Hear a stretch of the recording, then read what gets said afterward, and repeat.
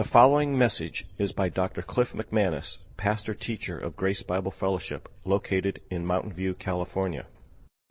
We are in 1 Corinthians 12, and by way of summary, we're going through this epistle from the Apostle Paul that he wrote to his former congregation, the church at Corinth that he started and planted and pastored and then stayed in contact with even when he was away from them, planting other churches and answering their questions and giving them advice and even some new revelation, solving some problems. And they had many problems because they were sinful, like all of us. Even though we're saved, if we are Christians, we are still sinful and battle sin and are short-sighted and finite and walk with feet of clay and in a fallen world. And so we need ongoing, continual help and guidance from God. And so that's what Paul's doing through this letter to help his beloved flock, the Corinthians. And we are now in chapter 12, and chapter 12, 13, and 14 is this new section that deals with spiritual gifts and how they were being abused by the Corinthian Christians. And so Paul's trying to sort them out. And along the way, God's going to be able to help focus our thinking and maybe even sort us out as we have today some wrong thinking about spiritual gifts or maybe some ignorance on different levels. So this is just going to be a helpful and fruitful study as we're on about week 5 of going through 1 Corinthians 12, and already we've had a lot of feedback from different folks from a lot of different perspectives as people are being engaged with God's Word about spiritual gifts. This is a highly important topic in the Christian world today, and I've mentioned it's also highly controversial among Christians around the world, spiritual gifts, because there are so many different perspectives. But just because there are many perspectives doesn't mean God isn't clear about His perspective. He is very clear in His Word. That's the plumb line. We've got to keep going back to Scripture. Not personalities or this and that latest movement or this and that latest book or this influential character, pastor, whatever. We got to keep going back to God's Word on every issue, and that includes spiritual gifts. So this is going to be a practical and fruitful study for us. Let me read verses 1 through the beginning of verse 10, and then we'll go ahead and talk about the 2 spiritual gifts that are listed by Paul today. So Paul says, now concerning, I'm changing topics now. I'm going to transition from talking about the Lord's table and those kind of problems to a new topic that's been an issue, and that's spiritual gifts. So now concerning spiritual gifts, brothers or brethren, brothers and sisters, fellow Christians, I don't want you to be unaware or ignorant. Well, you know that when you were pagans or unbelievers, you were led astray to the mute idols, however you were led. Therefore, I make known to you that no one speaking by the Spirit of God says, Jesus is accursed. And no one can say, Jesus is Lord, except by the Holy Spirit. Now, there are varieties of gifts, but the same Spirit. And there are varieties of ministries, and the same Lord.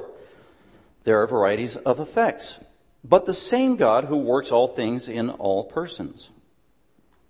But to each one, but to each Christian, is given the manifestation of the Spirit for the common good. For to one Christian is given the word of wisdom through the Spirit, and to another believer, the word of knowledge according to the same Spirit, and to another faith by the same Spirit, and to another gifts of healings by one Spirit, and to another the effecting of miracles or the working of powers. We'll go ahead and stop there. Right now, Paul lists 9 spiritual gifts in a row, and we actually want to stop and explain each one of those spiritual gifts, what they are. And I believe it's been helpful up to this point.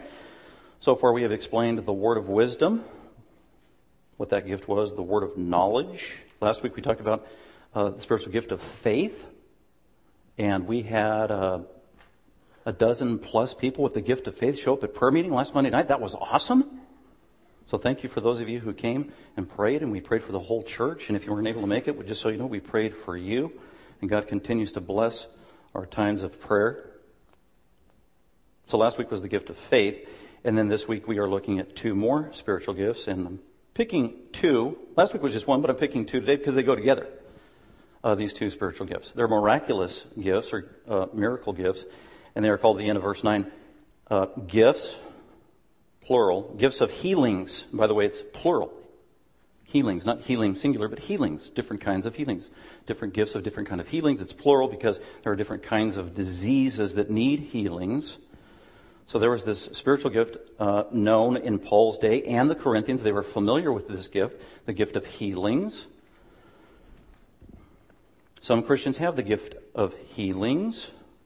And then the other gift, it's given by the Holy Spirit in the beginning of verse 10. And to another, the effecting or the working of miracles. Some translations say powers, which is actually a better translation. That's a literal translation because that's important to keep that in mind. Verse 10. Miracles is too generic. Miracles is like a big umbrella term. But the Greek word used here in verse 10 is actually dunamis, where we get the word dunamis. Where actually that's where dynamite comes from and finds its origin. Dunamis, it means powers. The gift of powers is a better way to say it. And most of the time, at least in my survey of the New Testament, the gift of healings and the gift of powers go together. They are not identical, but they are complementary. And the gift of powers, or miracles here, better powers, is a very specific kind of miracle. Someone with the gift of miracles or the gift of powers, that doesn't mean they could do any miracle they wanted to anytime they wanted to. So that's what we're going to learn today. What was this gift of powers? And that's clearly illustrated through the life of Christ and his apostles. So we'll get to that. So a couple of preliminary comments regarding these two spiritual gifts we're looking at today. So we're looking at the gifts of healings and the gift of powers. I often said they go together. They are both in the plural, which speaks of their variety of kind of issues that they address. Illustrated, like I said, in the life of Jesus Christ and the apostles primarily. There are many in the Christian world today who claim, not many, but there are some who are very influential in the Christian world today who claim that they have the gift of healings and the gift of powers. When we think, but these were legitimate gifts, the gift of healing and the gift of power. They were alive and well in the days of the Apostle Paul. They were alive and well in the Corinthian congregation. As a matter of fact, in 2 Corinthians chapter 12, the Apostle Paul reminded the Corinthians in 2 Corinthians that when I was with you, I manifested some supernatural, apostolic, amazing sign gifts, miraculous gifts among you in your midst. And Paul mentions these, that he did gifts of healing and he did gifts of power. So no doubt the Corinthians were eyewitnesses of the Apostle Paul who had both of these gifts. The Apostle Paul had the gift of healings and the gift of powers. And apparently the Corinthians got to, at some point, at least some of them, they got to see Paul do some healings using his gift supernaturally. And they also got to see the Apostle Paul use his gift of powers to cast out some demons. Because he mentions that in 2 Corinthians 12. We know that the Apostle Paul had both of these gifts by that reference and also many other references through the book of Acts, many references to Paul as he went and did his ministry. He had these abilities and miracles, Romans 15, Thessalonians. It's all over. The Apostle Paul had these unique abilities. By way of reminder, not every Christian has these gifts, contrary to what we would hear from some today. As I've been studying through the spiritual gifts in 1 Corinthians 12, because it's such a complicated and potentially divisive and confusing topic, I've been studying a variety of works, not just conservative evangelicals who are cessationists and non-charismatic and non-Pentecostals, but I've also been studying and reading up on, watching, listening to even the Pentecostal perspectives on this and the charismatic perspective on this, trying to get the whole gamut of what is being said, especially about each specific gift. And so I did that this week as well and read what some of the most esteemed, respected, charismatic theologians and pastors say on these two specific gifts. One of them is Dennis Bennett, considered the grandfather of the modern charismatic movement. And he wrote a pretty extensive book on the spiritual gifts, and actually he knows Greek, and so he's a scholar in his own right. And he's very specific on these two gifts. And what he said about the gift of healing was, he said that any Christian can do this. Any Christian can wield the gifts of healings. And I'm saying, no, that is not correct. Paul is clear about that in Corinthians. That's the whole point. That's why Paul is saying another. He's being very specific. To one, to another, to a different one. To this Christian, they get this gift. But this Christian doesn't have that gift necessarily. They might have this gift. That's what Paul's doing here. Let's be clear. So not every Christian, I have never had the ability to heal anyone. in terms of having a spiritual gift. Have I prayed for healing for people? Yes, that's totally different. We're not talking about that. But the actual gift. So very confusing. You might hear that a lot. That there are those with the gift of healing today of this nature, or that any Christian can do this if they are being led by God in a spontaneous moment. And say, no, that's just basically patently false and not true. And not every Christian has the gift of powers either, the ability to exercise powers for whatever those might be. So we're going to talk about those. So that's just preliminary information.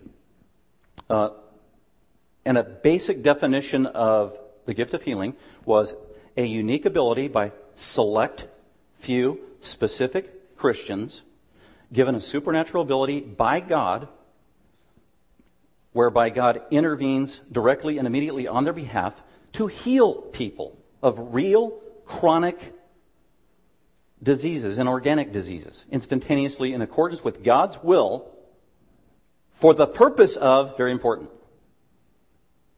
validating God's messenger and message of the gospel. That was the gift of healing. It wasn't just somebody going around healing everybody just to make them feel better. That's not God's will. By the way, that's a myth. When people say, well, God can do anything. No, God can't do anything. God can't sin. What else God can't do? God can't violate His own word. God can't violate vows that He's made upon Himself. God vowed He would never flood the world again. God can't flood the world. He's not going to flood the world. He's not going to violate His own nature. So people say, yeah, miracles happen all the time by all kinds of people, and every Christian can do it because God can do whatever He wants to do. No, God won't do anything. It has to be consistent with His will, His nature, His word. So we need to be really specific here. So the definition of healing, where God supernaturally intervenes, He bypasses the laws of nature to work a visible, manifest miracle of healing on a person for the purpose of validating the message or the messenger who is bringing the gospel with really apostolic authority.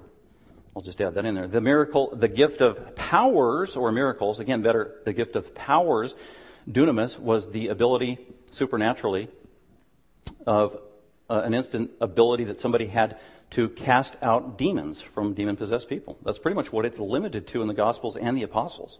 That's what it is. It's the ability to cast out demons. And in the Gospels and in the book of Acts, it was always instantaneous. With a word, with a command, by an apostle, completely. The ability to cast out demons. I do, just so for the record, I do not have the ability, I do not have the gift of powers. I'm not able to cast out demons as the apostles did and as Jesus did, and I do not have the gift of healings as Jesus did and the apostles. And we'll get more into that. Now let me give you a definition of healings in the Bible to give us even more clarity so we know what we're talking about. Because when I say things like, well, the apostles have the gift of healing, or maybe I might say, conclude today, the gift of healing is not even around today. Then people might say, oh, wait, so Pastor McManus doesn't believe in healing. Ooh, that's not correct. Or Pastor McManus and Jeeva, they don't believe in miracles. Ooh, that is not correct. So let me just give you some basic kinds of healing or definitions of healing that you'll find in the Bible, from Genesis to Revelation. Here they are very quickly. Number one, there's natural healing. And I'm not talking about that. This is something that God graciously, providentially put into the human race, whereby our bodies can heal itself. You get a scratch, and naturally God put in the human body its ability to produce cells and heal itself. Or natural healing can also come with medicine and doctors, and God is favorable towards doctors. And Luke, who wrote the Gospel of Luke, was a doctor, and he did a medical practice. And so I'm not talking, but that's a kind of healing, natural healing through the body or through medicinal ways, and I'm not talking about that in terms of the gift.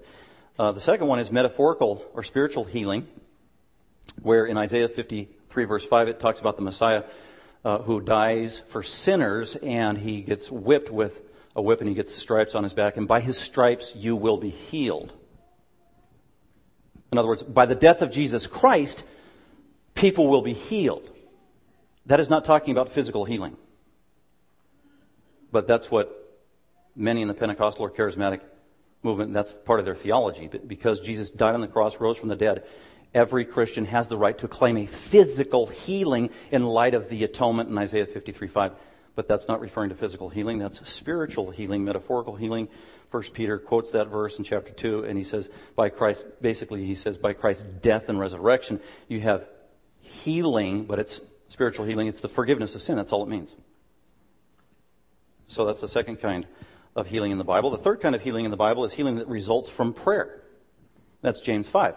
And every church and every Christian is encouraged to pray for physical healing in the name of God in accordance with God's will at any time. So you can pray for any physical healing at any time before God's throne. And it is God's sovereign decision whether He says yes or no.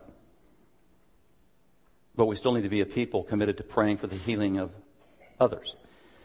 But that's not what we're talking about today. That's not the gift of healing. Any Christian can pray for healing. And God is not obligated to say, yes, I will do that and I will do that now. It is not God's will that every single one of us be healed perfectly right now. Not in a fallen world. Not in sinful bodies. That's not His will. But God does miraculously answer those prayers. I was thinking about that this week. Man, I actually know somebody who's a friend of mine whose son was healed of a brain tumor. Miraculously, I believe as a result of the prayers of the saints. I used to be quite the skeptic of those kind of things, but it's undeniable. That was God's gracious hand in His decision to do that. And God can answer those kinds of prayers, and sometimes God chooses not to because He knows better, or He delays that. So there's healing through prayer, and then there's random acts of healing that happen throughout the Bible. This is maybe not even as a result of prayer. Healing happens by God's prerogative. I think in the days of Elisha, and they buried him when he died, and then they were burying some other dude, unknown named dude, and then some robbers or marauders were coming. I don't know, maybe they're going to raid the tombs or whatever, and it was like, oh, we don't have time to bury this guy. Hey, there's Elisha's tomb, let's throw him in there. Whoop, and they threw him in there, and he landed on Elisha's bones, and the guy came back to life. That was quite a healing, coming back to life. No person did it, God did, amazingly. So random acts of healing happen throughout the Bible, and that's by God's prerogative. Sometimes in answer to prayer, sometimes just by God doing it. And then finally there's the gift of healing, which we're talking about here. Very narrow, very specific. This is not a gift that existed in the Old Testament. This was a gift that Jesus Christ gave to the church that began with the apostles. They kind of got some preliminary training in the Gospels, but when the Holy Spirit came at Pentecost, that's when it fully kicked into fifth gear, this gift. So that's what we'll be focusing the rest of our time and attention on, this gift of healing. Now, I was going to show a little clip of today when you go out in the Christian world and you start talking about the gift of healing, or people who have a healing ministry, I'd say there are some most popular names that come to mind in the Christian world and even the unbelieving world. Oh, the gifts, yeah. So-called Christians have the gift of healing. Immediately you would think of Benny Hinn. If you know anything about anything, he is the most prominent, well-known, supposed guy with the gift of healing. At least he claims to have the gift of healing today. Another one just before him that died recently would have been Oral Roberts. Oral Roberts University. Oral Roberts claimed to have a healing ministry for over 50 years. I was actually going to show you a clip, 2 minutes and 30 seconds of Benny Hinn, but I don't need to. Just go look it up on YouTube yourself. Or maybe you shouldn't do that. But anyway, he has been categorically exposed for the last 20 years as an absolute total fraud. Yet, nevertheless, thousands and millions continue to follow him and give money to him. And he's categorically just a false teacher, false prophet of the worst order, actually. But he claims to have a ministry of healing and the ability to cast out demons. And I would say he doesn't have a ministry of healing. He has a ministry of deception right now. It's very dangerous. And what breaks my heart about it is how many Christians who are sincere and believing, real Christians, who actually listen to him or will give money to him or tolerate him. Yeah, I'm not that extreme of a Christian, but hey, that's okay. He's doing the work of God, or at least he has. No, he's not. And we need to be warned about that. Read the book of Jude, read 2 Peter, And those books are all about exposing false teachers who claim the name of Jesus, who claim to be a part of the Church of Christ, who lead the saints astray, and they do it through false miracles and false words. And it is damnable, it is destructive, and it is alive and well in our world today. We need to be discerning people. And so right now I don't want to focus on the pseudo gifts or the pseudo healers. I want to focus on the truth. And that's going to be our litmus test for truth. That'll help us to be more discerning. That's a better use of our time anyway. Focus on the truth. Know the truth, and the truth will set you free. You don't need to study 50 false teachers who claim the gift of healings. Just let's study the truth, and let's start with Jesus and the Scripture and the apostles, and that will be sufficient for us in being discerning. So when it comes to the gift of healing and the gift of powers casting out demons, Jesus is our model. So I just want to give you a quick overview about Jesus and how he did miracles. All four Gospels record the miracles of Jesus. They record his healings. He is known as the great physician, and rightfully so. If you were to summarize Jesus' ministry, Jesus came preaching and teaching and proclaiming the gospel. That is his primary ministry. Jesus didn't come to heal and do miracles. Jesus came to be the Savior and call sinners to repentance and save them. Jesus came to teach and preach the good news. That was the priority of his ministry. To validate the purpose of his ministry, God the Father did miracles through him. So Jesus came preaching and teaching. That was the nature of his ministry. And along with that, to validate, to verify the legitimacy and authenticate his ministry, that Jesus was who he said he was, the fulfillment of the Old Testament, the Messiah, the anointed one of God. That was validated through the miracles he was able to do. Miracles of healing and casting out demons, among other kinds of miracles. So Jesus didn't come to do miracles. Jesus came to preach the good news and save sinners. And that ministry was validated by his ability to do miracles in the name of God through the power of the Holy Spirit in accordance to Scripture. Very, very important. And just a couple of verses so that you know that is true. Jesus said in John chapter 5 and John chapter 10 to his critics publicly, especially as he's talking to his critics, the Pharisees and the Sadducees, who called him a phony, called him a blasphemer, called for his death. And Jesus took him toe to toe and said, for which one of the miracles that I just did do you accuse me and call me a blasphemer? Which one of the miracles? So what Jesus was saying was, I just validated my ministry by the nature of the miracles I just did before your very eyes. No demon does that. No false teacher does that. No pseudo-Messiah does that. Only a true man of God in fulfillment of the Old Testament can do what I just did. And so it's interesting that his critics responded and said, you know what? We don't deny the miracles. Those were real. Those were amazing. They concluded you did it by the power of Satan. He's also supernatural. That's what they said. But it was clear in the mind of Jesus and the Pharisees that to validate a ministry from God warranted the ability to do miracles. And that's what Jesus did. And so Jesus said, my works validate my ministry. My miracles authenticate who I am and that my message is true. If you got your Bible, you can look at Matthew 11. Very important. Matthew 11. Actually, let's start in Matthew. We'll do a quick survey. Matthew 8 and 9. So if you want to know, where are the miracles of Jesus? Well, if you go to Matthew, they're grouped together in Matthew 8 and 9, thematically. Find all kinds of miracles in Matthew 8 and 9. They are not in chronological order. They're thematically arranged, for the most part. And they're of various and sundry nature. The first one, Jesus heals a leper in Matthew 8, verse 2. He heals a leper.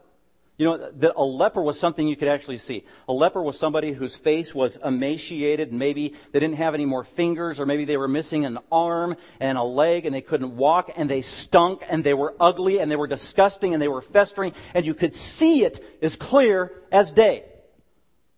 And in Luke chapter 5, and then right here, Jesus instantaneously heals a leper. Fingers popped out and grew, skin was purified and clean, the face grew back, perfectly healed. Everybody could see it. It was tangible. It was verifiable. It could be authenticated. There were eyewitnesses. It was empirical. It was undeniable. It wasn't hearsay. It wasn't some story. Oh yeah, over on the mission field in the third world country 10 years ago, so-and-so did a miracle and healed somebody and raised somebody from the dead. Really? Did you see it? No. But I heard about it, so it must be true. Jesus did amazing, verifiable miracles many times in public with hundreds and even thousands of witnesses. Very important, because it authenticated his ministry. So, and then he heals this leper. Wow, that is not happening today. At least I'm not seeing it. We can do anything Jesus can do. No, we can't. I know I can't. There are miracles, by the way, that Jesus did that no one ever replicated. And you'll hear that sometimes in the charismatic Pentecostal world. Jesus said we do greater works than him, and any Christian could do the works of Jesus, and even greater. No, I can't. Oh, ye of my little faith. And it's biblically true. If you look at the miracles of Jesus, there are miracles that no one has ever duplicated, replicated, and especially in the area of the miracles of nature that Jesus did. The apostles never did the miracles of nature. No Christian that I know of in the history of the church has ever done the miracles of nature. I don't see any humans going around doing miracles of nature today like Jesus did. He is unique. He's inimitable. He is God. And that's why he's so distinct and different. Some of the miracles of nature that Jesus did, he walked on water. No one ever walked on water that I know of. Peter did, but that was a miracle of Jesus, not of Peter. Jesus calmed the storm. No one ever did that in the history of the world except Christ alone or God.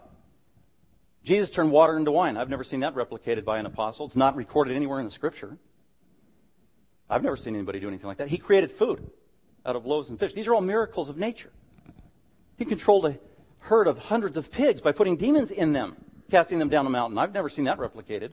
He rerouted fish in the ocean so that his apostles could bring them up in a net. That's a miracle of nature that was never replicated. He made a fish chase down a coin and come to Peter so that he could pay his tax. I've never seen that replicated. Jesus went up and cursed and killed a fig tree instantaneously. I've never seen that replicated. These are miracles of nature that no one has ever duplicated. Jesus is unique. But go back to Matthew chapter 8. Jesus has power over disease as he heals the leper. Then in Matthew chapter 8, starting at verse 5, there's a paralytic servant. Jesus heals him instantaneously. Jesus has the power over crippled people. So he has the power over disease with the leper, over the crippled with the paralyzed man. Then in verse 14, he goes into Peter's house and his mother-in-law is sick with a fever and Jesus instantly heals her. Jesus has the power over sickness. He has the power over disease, over the crippled, over sickness. Then you go on to verse 16 in chapter 8. Evening came, a demon-possessed man came to him and Jesus instantaneously cast the demon out. So Jesus has power over demons. These are the nature of his miracles. He has the power over disease, the crippled, sickness, demons. More demons in verse 28. More demons in chapter 9. Then you go to verse 18 through 27 in chapter 8. Jesus calms the storm. He has the power over nature. No one alive can do that today. Interesting miracle in chapter 9 of Matthew, verse 1 through 8.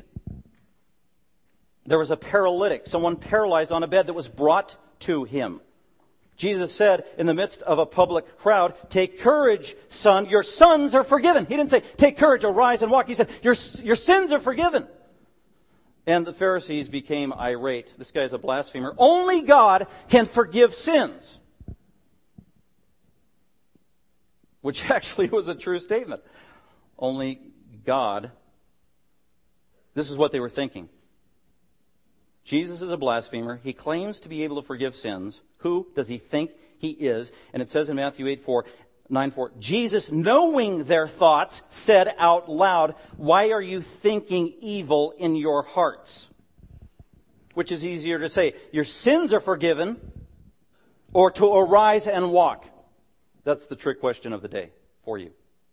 I'll say it again. Jesus asked, which one is easier to say? Literally meant, which one is easier to say and fulfill? That's what he meant. Which one is easier to do? To tell someone your sins are forgiven and voila, your sins are forgiven, or to say a paralytic, arise and walk? The answer is they are equally impossible for a human. Only God could do either. That is his point. Verse 6, but so that you may know, there it is. So that you may know, so that my ministry may be validated and confirm that I am the Messiah promised by the Old Testament, and that my message is true. As evidence, as eyewitness testimony, so that you will believe who I am, and if you don't, then you're just accountable all the more. I will do the miracle. So he says, get up, take your bed and go. And instantly he got up and went. Boom. People were awestruck. They've never seen anything like it. Jesus has the power over sins. And also Jesus has the power over disease and paralysis here. And then it goes on in verse 18. While he was saying these things to them, a synagogue official came, bowed down before him, said, "My daughter has just died." Jesus said, "Be healed," and she was healed by his very word. Jesus has the power even over death. It's amazing. So these are the miracles of Jesus. So Jesus manifests his ability to do all kinds of miracles, casting out demons, miracles of nature, miracles of healing, that the people were awestruck by it. And as soon as that is done, you go to Matthew chapter 10, verse 1, and it says this: Jesus then, in his ministry, called his 12 disciples. He chose 12 apostles. He had a bunch of disciples, but he prayed all night, and then he chose out of those many disciples 12 who would be apostles, sent one in his behalf to replicate his ministry of preaching primarily the gospel of forgiveness. So Jesus calls his 12 apostles to himself, and he gave them authority. Delegated authority. What was this authority? He gave them authority over unclean spirits. He gave them, the apostles, the authority to cast out demons. He gave the apostles the spiritual gift of effecting miracles. 1 Corinthians 12:10. That's who he gave the miracle to, the gift to, the spiritual gift. The apostles were given the spiritual gift of casting out demons, of dunamis, by Jesus himself. And it's right here. He gave them the authority of unclean spirits to cast them out. And also he gave them the authority to heal every kind of disease and every kind of sickness. Notice he's giving this not to all of his disciples, not to any Christian. It is to the 12. So this is the gift of healing. So these are the two gifts mentioned by Paul in 1 Corinthians 12, 9, and 10. The ability to cast out demons, the gift of healing. And then he gives the names of the apostles. And then, get this, he says, and then he gives them this command in verse 8. So go and heal the sick, raise the dead. Wow. The apostles had the gift of healing, and even that gift of healing could be used at times and occasionally with raising people from the dead. It's not a gift given to every Christian. As a matter of fact, it's a gift only given to the apostles as far as we see in Scripture. So the apostles definitely had this gift. They got it from Jesus himself. Just to comment on summarizing Jesus' ministry of miracles, especially the healing that Jesus did. If you read through all the miracles of Jesus on his healing, here's the nature and the character of how Jesus healed. It's very different than the healing that we're hearing about today. I asked a Christian spontaneously, "Do you know who Benny Hinn is?" I was just doing my survey of the week. They said, "Not really, kind of, sort of. I've heard of him." "Oh, okay. What do you know about him?" "Well, isn't he kind of that goofy guy?" That's a quote. "Well, what do you mean?" "Well, he claims to do miracles and raise his hands and people fall over and people just are asked to touch the TV set and they can be healed." I said, "Yeah, that's the guy. You got it. Most famous so-called Christian healer today." So if you watch these healers today who claim to have the gift of healing, and they have these massive crowds of thousands and thousands of people around the world, and by the way, there's sometimes, they're not necessarily an admission to get in, but sometimes there is in terms of a fee or money, but for sure they're going to pass the plate. And some of these healers make millions and millions and millions of dollars each year. And many times there's a price tag to get the miracle or to see the miracle. And when you go to one of these crusades, not everybody gets to go up and get healed.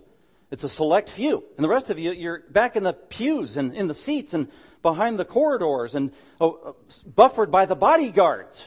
And the healer is inaccessible. How do I know? I have been there. I've gone to miracle healing crusades like this. I actually got in line to get healed early on in my Christian life.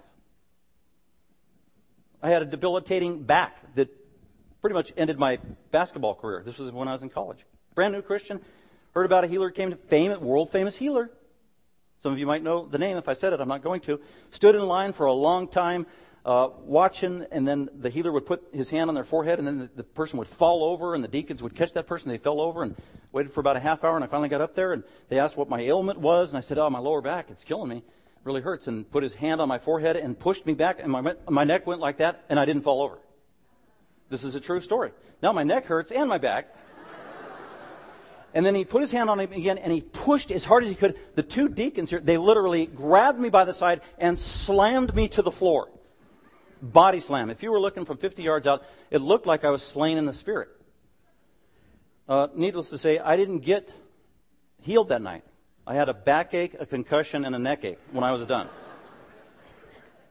And I wish I could say that was not a true story, but it was. But I believed I was going to get healed. That was a turning point for me. Contrast that with how Jesus healed.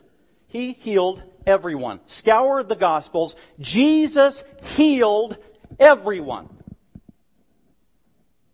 They believed that there was no disease left in any town that Jesus visited or ministered to. He healed anyone. There was no prejudice. There was no partiality. There were no standards. Well, you got to believe. You got to have enough faith. How does a dead man muster up faith to be raised by the dead? It's not contingent upon faith. Jesus healed everyone. He healed them completely. He healed them instantaneously. Many times he healed them with a word. It was not contingent upon anybody's faith. He healed real, organic, and chronic diseases. Not, somebody out there in the TV audience has a lower back pain, and now your lower back pain is going away. Well, that may be true because you just took Tylenol. But I'm not kidding. This is the nature of the miracles that are being healed. It seems like they are always things that you can't see. There's a lower back pain. You have a severe headache. You have a toothache that is going away now, and there's a tingling feeling in your mouth, and I see it dissipating. Oh, you have one leg shorter than the other leg, and now the other leg is growing. These are the common ones that are used. You have a post-nasal drip, and that's getting better. I'm not kidding. It's very frustrating. And there are always miracles you can't see, you can't verify. There are no eyewitness testimony. So Jesus did real miracles with real diseases, lepers, deaf people, dumb people, blind people, the crippled, people with withered hands, people who were paralyzed, people without legs, Malchus's ear that he chopped off and put off right on the spot. I've never seen that in my lifetime. They're all verifiable. They had to be verifiable. They had to be public. For a reason, because if you stay in Matthew chapter 11, at the end of John the Baptist's ministry in his life, he was in prison, he was discouraged, he was depressed, he was waning in faith. He sent his apostles to go ask Jesus, "Are you the Messiah?" As he was on death row. Well, Jesus answered the disciples of John the Baptist and said, well, there's evidence to prove, John, that I am the Messiah, and you know it. Let me remind you, it's from Scripture, from the Old Testament. Go and report to John, this is absolutely critical. Go and report to John what you hear and see. There it is. There were eyewitnesses to Jesus' miracles. They heard it, they literally saw it with their own eyes. That's why if you trace the miracles that Jesus did in the 4 Gospels, many times it said people were amazed. People were awestruck. Because one of the words for miracle is wonder. That's amazement. That is astounding by someone who was an eyewitness and they actually saw it happen. It was verifiable. It was even scientific. It could be validated with the senses. It's not just some hearsay. I was watching again, YouTube, all kinds of sermons about so-called popular healers today, and without exception, every single one of them is standing in front of their congregation. Yeah, I know so-and-so, and Pastor Wigglesworth 50 years ago, and he raised somebody from the dead, and let me tell you about it. And he goes on for 25 minutes. I'm thinking, wait, this guy was not an eyewitness, and it's hearsay, and yet the crowd is being oohed and awed, and they believe, that must be true. No. Jesus said to John, report to John what you hear and see. It is not hearsay, it is eyewitness testimony. So that I am skeptical when I hear stories about these amazing things that people do if it's only by some shady story given by somebody and there's no direct line of an eyewitness. Anybody can say anything they want to. That's what deceivers do. Report to John what you hear and see. Well, what did they hear and see? What is the evidence that Jesus is Messiah? Verse 5 of Matthew 11. The blind receive sight. I do healings. As the Messiah was supposed to. He's quoting out of the Old Testament there. The lame walk. The lepers are cleansed. That's something that rarely happened. A leper getting cleansed was a big deal. The deaf hear. The dead are raised up. And the poor have the gospel preached to them. So that was the nature of Jesus' miracle. And the apostles, they did the same thing. You go into the book of Acts and you watch all the miracles of the apostles and the healing that they did. It was the same thing. It was just like Jesus. It wasn't miracles of nature, but the healing miracles that they did. So I'm going to summarize it for you because we don't have time to go through the whole book of Acts. Going through the book of Acts and the epistles of Peter and Paul, here was the nature of the miracles of healing that we find. All of these healing miracles and all of these miracles of casting out demons by someone who had the gift were done only by apostles. That's significant. Or an apostolic associate, and those are very rare. Stephen is one. He was chosen as a deacon in Acts chapter 6. And Philip, the evangelist. That's it. The only people that did miracles of healing and miracles of casting out demons in the New Testament were apostles. In other words, no non-apostle was doing these miracles. Acts chapter 5 verse 12 is explicit. These miracles were being done, casting out demons, healings, raising from the dead, quote, at the hands of the apostles, end quote. As a spiritual gift. And even these miracles, when the apostles did it, it was rare. It was sparingly. It wasn't happening all the time. That is significant. When we hear the testimony, it sounds like miracles are happening all over the place. Again, Benny Hinn, I'll just quote, on TBN, he said that he's healed people, raised people from the dead. And him and the ministry of TBN have raised, quote, hundreds and thousands of people from the dead, end quote. By asking them to get their television close to them, put their hand on, have a friend or somebody put the hand on the television, pray for the dead person, bring the dead body in front of the television, and hundreds and thousands of people have been raised from the dead. Did you know that? Not one stitch of evidence has ever been produced in all these years. And they make it sound like raising people from the dead is commonplace and every Christian should be doing it. Oral Roberts said the same thing. He raised hundreds and hundreds of people of the dead supposedly over the course of his ministry. Kenneth Copeland says the same thing. Kenneth Hagin. They've raised like 9 billion people from the dead, which is more than the population of the world. And I'm hardly exaggerating. Compare that with what the Bible says. Resurrections were extremely rare. Do you know that there are only 3 resurrections from the dead in the entire Old Testament? Only 3. 2 of them, one of them wasn't even done by a person. In the Gospels, do you know that there are only 3 times where Jesus is said to have raised someone from the dead? Only 3. He did raise the dead, but only 3 are given. In the rest of the New Testament, only 2 resurrections took place that we know of by the apostles. No one else was risen from the dead. That's it. Jesus himself raised himself from the dead. It's kind of scary that in Revelation 13, the Antichrist will be raised from the dead. That's frightening, isn't it? Who raises him from the dead? Probably Satan, allowed by God himself. So, this idea that raising people from the dead is, oh, no biggie, commonplace all the time. I have the gift. Send me money. No, it was rare that the apostles did these miracles. And they did it only to validate their ministry, that what they were saying was true and they represented Christ and they were giving direct revelation. These gifts, I believe, the miracles of healing and of powers, died with the apostles. Church history is absent of any testimony of any legitimate miracles happening like this in the church by those with the gift of healing and miracles. There are examples of people being healed in church history, and it's usually, if it's a legitimate story, it's because of prayer. It's because of prayer and God's grace and mercy and His prerogative. So we believe in miracles of healing, but the gift of healing and the gift of casting out demons is a gift that went away with the apostles because they were the only ones who did it. And by the way, Paul is explicit. 2 Corinthians 12:12, mark it down, key verse in this very topic. 2 Corinthians 12:12, Paul reminds, by 2 Corinthians 12, the Corinthians had just spiraled down into the gutter. And they got to the point where they just didn't like Paul at all, and they thought he wasn't even an apostle. They had no respect whatsoever. He had no credibility. And the Apostle Paul had to remind them, I am an apostle. What are you people thinking? When I was in your midst, I did miracles. And in 2 Corinthians 12:12, he said, the signs, the marks, the legitimacy, the credentials of an apostle are signs, wonders, and mighty deeds which I did in your midst.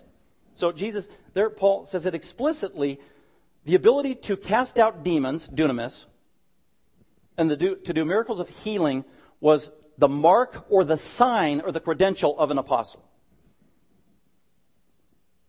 And outside that, we don't see this happening in the New Testament as a gift by someone on a regular basis. So very important, very helpful from the Apostle Paul. I could give you many more verses, just don't have time to go into that. And so the healing always validated the message of the apostles. There was no point of contact needed. You didn't need holy oil or holy water that you needed to purchase and buy and hold onto it and pray, or a little piece of cloth, or put your hand on the television. Usually it was by a word. It was never staged. It was never a show. It was never isolated. It was never hearsay. It was usually among the crowds and spontaneous and validating their ministry. It was real diseases. These are the kind of miracles that the apostles did, in contrary to what we're hearing about today. So with that, let's go to James chapter 5. James chapter 5, because God is still the same God. He hasn't changed. He's still a God of power. He is still a God of grace and mercy. He still has love and compassion on His people. He still has love and compassion on His creation. Jesus didn't just do miracles to validate His ministry. There was an element, the fact that He was the loving shepherd, and there was compassion in His heart. You know, Jesus hurt when He saw people who were sick, ailing, crippled. That hurt Him in the gut. He's the Creator. That made Him sad. It tore His soul asunder. He wept when Lazarus died. So there was that personal shepherding, loving component that came with the miracle of healing on the part of Jesus and the apostles. And God still feels that way, even though I'm saying that the gift of miracles and healing died out with the apostles. We can still go to God for healing. We can still go to God for prayer. Look at James 5:13.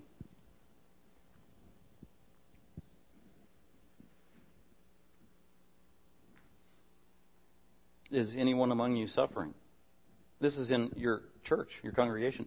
Any believers among you that are suffering? Then do what? Pray. It's not go get the faith healer.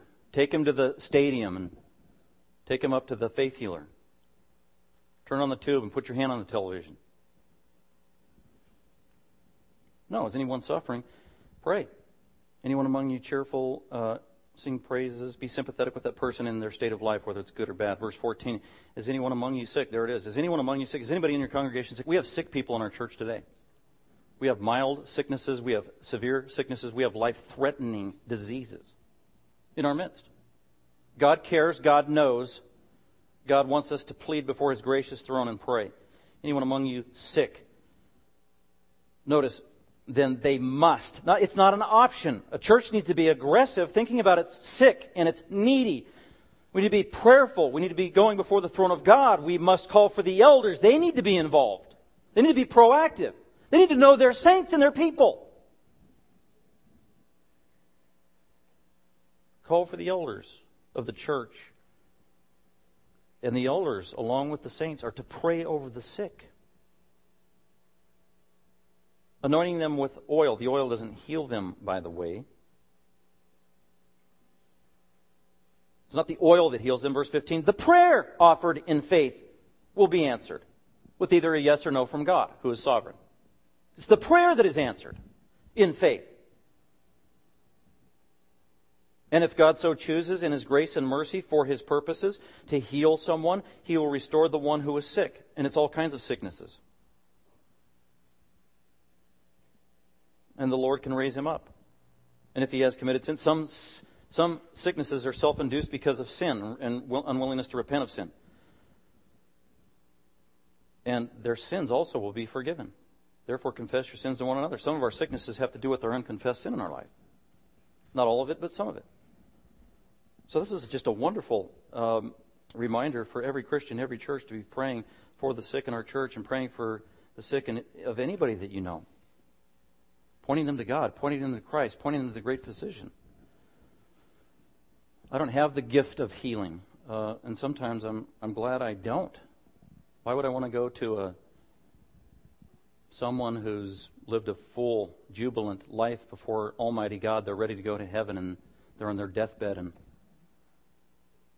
they're telling me, I can't wait to see Jesus. Oh, well, I don't want to heal you and make you stay in this miserable life. The greatest healing of all is going to be with Christ, isn't it? To be in His immediate presence with a great physician where you will be healed perfectly, not just on the outside, but even more so on the inside. I want healing on the inside. I want my yucky, indwelling sin to be eradicated. That is the ultimate healing for the Christian. And that's what Joni Eareckson Tada, who's been crippled, she's up in her 70s now and got crippled at age 16 and came to know Christ. Got sucked in a little bit to charismatic thinking and longing for that miracle and being healed and mad at God, and He didn't heal. Kept studying her Bible and came to realize He's provident, but He is sovereign. He's in control. It's His will. It's at His discretion. You can still have a full life if you know Christ personally, in spite of your ailment, your disease, your handicap, whatever it is. And she came to realize that, and she served God with her fullness. It has been an example for many. And I'll never forget a little blurb, pre-blog days she wrote, and the title was, What I Desire Most About Heaven. Joni Eareckson taught it, and I thought, well, it's obvious. She wants a resurrection body so she can walk around on the streets of gold. That was not what she wanted. What I want most in heaven, what I long for most in heaven is when I will be liberated from this fallen world and my fallen body to be in the immediate presence of Jesus and once and for all have my sin eradicated. It lives in me and haunts me all the days of my life. Amen to that. That's what I long for. That's what we need to long for. That's the right focus and the right priority. So, with that, just by way of summary, I believe the gifts that Paul is delineating here and reminding the Corinthians that, not all of you Corinthians have the same gifts. And not all of you have the gift of healing. And not all of you have the gift of casting out demons. As a matter of fact, says the Apostle Paul, I had that gift in your midst. You saw it. And it's for a specific purpose. And he's putting a check on their humility in terms of the giftedness they have, that it came from God, and how they're supposed to use that to serve and edify others. That is the purpose of a spiritual gift, not to glory and gloat of how wonderful your gift is and how it's more dominant and showy than others. And for us practically, from this, we need to be reminded, we need to be discerning. No doubt some of you know Christians who are deceived or misled or a little confused by this. And to the best of our ability, we need to encourage them and shepherd them and keep taking them back to Scripture. Hopefully they'll submit to Scripture and not be deceived anymore. And also, we need to get out and represent accurately the cause of Christ, because sometimes, do you know that there are some unbelievers, when they hear about a Christian, what they think of is someone like a Benny Hinn.